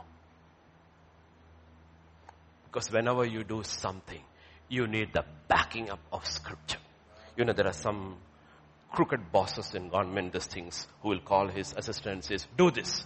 The man is scratching his head because what he's being asked to do is not against the rules. No, go do it. I told you, no, sir, but rules mein aise hai sab. Arre jaakar karo na. Finally, you know what he said? If he's ethical, he said, sir, can you give it in writing? Can you give it to me in writing? Then you know what? You go. He will call another one. That's what I said. Whenever you do something, it is written. And I've always said about this one thing because of different people who come. It is, yesterday I told the two pastors also. A man prays, prophesies, primarily in the house of God. Told two pastors, don't cover your head. Because man reflects the glory of God. Don't cover your head. Why? Because it is written. Now you can have different takes on it. But the simple meaning is, women cover your head, men don't cover your head. It's a simple meaning, right? It's very simple. So go by what is simple to understand. If I was wrong, God is not going to tell you, Array, you sat 15 years in the church with covering your head. Why did you cover? You can say, Father, it was written. I didn't know that is what is meant. You will be excused. But on the other hand, if it means what I said, he will say, it was written. And you didn't obey. But Lord, I am here, yes. But you never received the amount of the Spirit I wanted to give you. Because disobedience kept my spirit from coming. So we always go with scripture. What is written? And the Bible says, this is what is written. So as we go to communion, we go to communion according to scripture. Pastor Vijay, as he comes, we will read that portion so that we do according to scripture. Come, Dr. Richard, come down further. On the same night, when he had given thanks, he broke it and said, look at it. He will not break scripture. Who is Jesus? He never breaks scripture. What does the Bible say in Psalm 100 verse 4? Enter his gates with thanksgiving, his courts with praise. So it does not matter what you do, he begins with thanks. He thanks. He broke it and said, take, eat, this is my body which is broken for you. Do this in remembrance. We'll read this again. I'm just showing you scripture. Verse 25, while the elders come. In the same manner, he also took the cup after the supper, saying, this cup is new covenant in my blood. This do as often as you drink it in remembrance of me. Meaning when you do this, who do you remember? Jesus, what he did for you on the cross. And verse 26. For as often as you eat this bread and drink this cup, you proclaim the Lord's death. What do you proclaim? That he died for you. He died only for you. He only died for you and me. That's what you're proclaiming. You know what? What kind of manner of love is this? You died for me. And I didn't even know you. I didn't even know you. And you died for me. And then next verse. Therefore, whoever eats this bread or drinks this cup of the Lord in an unworthy manner will be guilty of the body and the blood of the Lord. How do you drink in a worthy manner?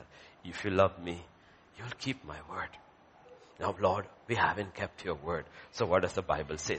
Let a man examine himself. This is scripture. What do? We examine ourselves. When we examine ourselves like a flash, the Holy Spirit will bring everything into our mind. Did this. No, we can only go for a blanket promise. Lord, will you forgive me? Will you forgive me? And the very blood that is shed for us is the one who is still cleansing us. Not only does it save us, it cleanses us. If we confess, He is faithful to forgive us of all unrighteousness. And the blood of Jesus cleanses. You see, it is scripture. Why do we do the things we do? We do it because it is written. And scripture cannot be broken. What does it mean? You cannot partake of this in any other manner other than what is written. If you do, you are breaking scripture. If you do not do it, verse 29 says, if you do not do it, he who eats and drinks in an unworthy manner, what is he doing? He's eating, he's drinking, but he's bringing. Why? Because he broke scripture. Now scripture breaks him. For this reason, many are weak and sick, and many have fallen dead, fallen asleep. So whatever you do, God says, you know what? I said before you life and death. Don't break scripture. Obey scripture. You do it, it will bring healing for you. It will bring revival for you. It will bring strength for you. On the other hand, you do the same thing, breaking scripture, it will work against you. Against you. Against you. It doesn't bring healing. It brings judgment. This is what I was talking about on, I don't know which day, about Saul. How do you know a Spirit of God is leaving a man? He turns for the worse. Once the Spirit of God starts leaving Saul, he becomes angry, he starts bitter, he's against everybody, he's against his own son, he's against David, he kills the priest of Nob, finally he kills himself. You know why it all happened? Because the Spirit left him. That's all. All for us to go to hell is God to leave us alone. If God leaves us alone, everyone, 10 out of 10 will go to hell. He doesn't have to do anything, just leave us alone. But He doesn't leave us alone. He gives us a way. Cleanse yourself. Sanctify yourself. Allow my spirit to change. Become more meek, more gentle. That's in the prison, sitting with rough Roman soldiers. Paul says, let your gentleness be known, for the Lord is at hand. We are changing as people. And God has, through scripture, instituted our table. So when we come to the table, go before God and just say, it is not a complicated thing. Just in your heart, in your mind, just say, Lord, I've asked for forgiveness. I've sinned in things which I know, and I've sinned in things which I do not know. Things which I did, which I shouldn't have done. Things I should have done, which I did not do. Lord, would you forgive me? The blood of your Son, I heard, speaks for me. Would you just forgive me? And you know what? We can come and partake. Now scripture will work for us. So we have the elders. Could you please come? Yes, we have. Yeah. Worship team hasn't gone up yet. Go quickly. Yes. Shikan. Dr. Richard, could you come? Could you keep somebody over there? Yeah. We have Raj. Can you hand the baby over? Is Apu there? Yeah.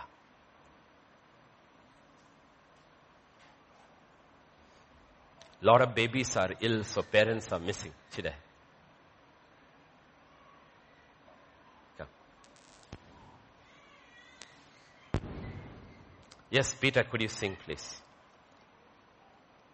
One stanza. Give me one stanza. And as Peter sings, shall we prepare? Father, this morning we just come to you, Lord. We come to you, Lord. We repent. We ask for forgiveness for all that we have done. Things we did we shouldn't have done. The things we didn't do that we should have done. We are guilty of both, Lord. You alone know what all we have done. Even we don't have a memory of it, Lord. But we come to you and we plead for mercy. You said, come boldly, confidently to the throne room of grace and receive mercy. We are asking for mercy today, Lord. For your word says your mercy endures forever. Your word says because of your mercies we are not consumed. Even now, in your house, in your presence, we are not consumed because of your mercy. And we cry, Father. The living only can cry for mercy. The dead cannot. The rich man cried for mercy from hell, but it was too late. But we, the living, stand in your presence. Say, Lord, have mercy on us, O Lord, because of your Son. And we believe the blood of Jesus speaks for us a better word. And the blood of Jesus cleanses us and sanctifies us of all unrighteousness. Thank you, Father. We believe. By faith, we receive the forgiveness of God. And we believe as we partake of the body and the blood, the emblems of your body and your blood, it will bring healing. It will bring strength. And it will bring an awakening into our inner man, oh Lord. Thank you, Father. For in Jesus' name we pray. Amen. Amen. Amen. Please keep it in your hands and we shall partake of it together.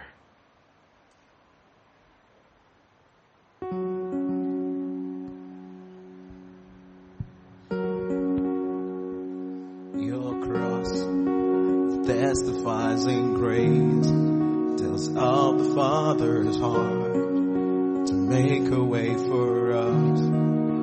Boldly we approach, not by earthly confidence, it's only by your blood. Your cross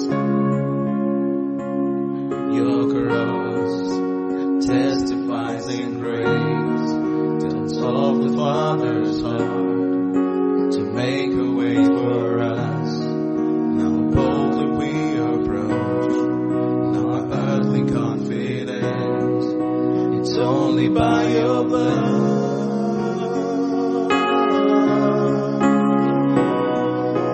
What can wash away our sin? What can make us whole again? Nothing but the blood, nothing but the blood of Jesus. What can wash us pure as snow? Welcome as the friends of God. Nothing but your blood, nothing but your blood, King Jesus.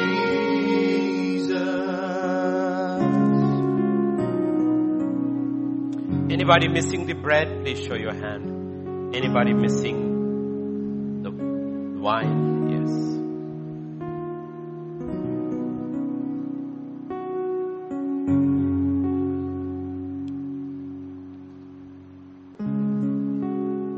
In the light of what God has spoken to us today, the Bible says in Romans 11 and verse 22, consider the goodness and the severity of God.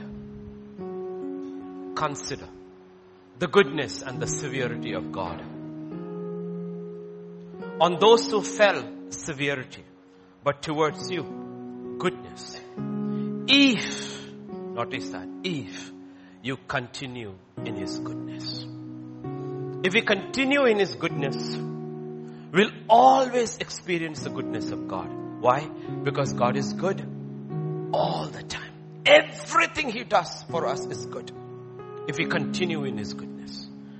And that's to whom the Word of God says, all things work together for the good of those who love Christ Jesus. If you love Christ, you keep His word. It doesn't matter where you are. All things work together for the good of Joseph. You know why? Because he loved God and kept His word in the most difficult circumstances. So everything worked out for his good. So how do I continue in His goodness? The Word of God says in Romans 2 and verse 4, how we continue. Or do you despise the riches of His goodness? Forbearance. Forbearance is an English word which means sympathy and kindness shown to somebody who has done harm to you. And we all have harmed God, marred His glory by our sins. And God shows forbearance. The riches of His goodness, His forbearance and long suffering. Why? Knowing the goodness of God leads us to repentance. How can I continue in the goodness of God? Every time we hear the word of God, read the word of God, when the Spirit shows something, we keep repenting, changing. You know what? We continue in the goodness of God. And we will suddenly see everything is working out for my good. Everything will work out for my good. Everything will. Because that's a promise. What is the promise? Romans 8:28. All things work together for the good of those who, if you love God, you keep His scripture cannot be broken. It will work out for your good. Everything. The worst of the things the enemy or flesh does to you will turn around for your good. Why? What did Jesus say? Scripture cannot be broken. That's why we stand by faith. What do you mean stand by faith? Why can you stand by faith? Because scripture cannot be broken. Faith comes from and hearing from the word of God.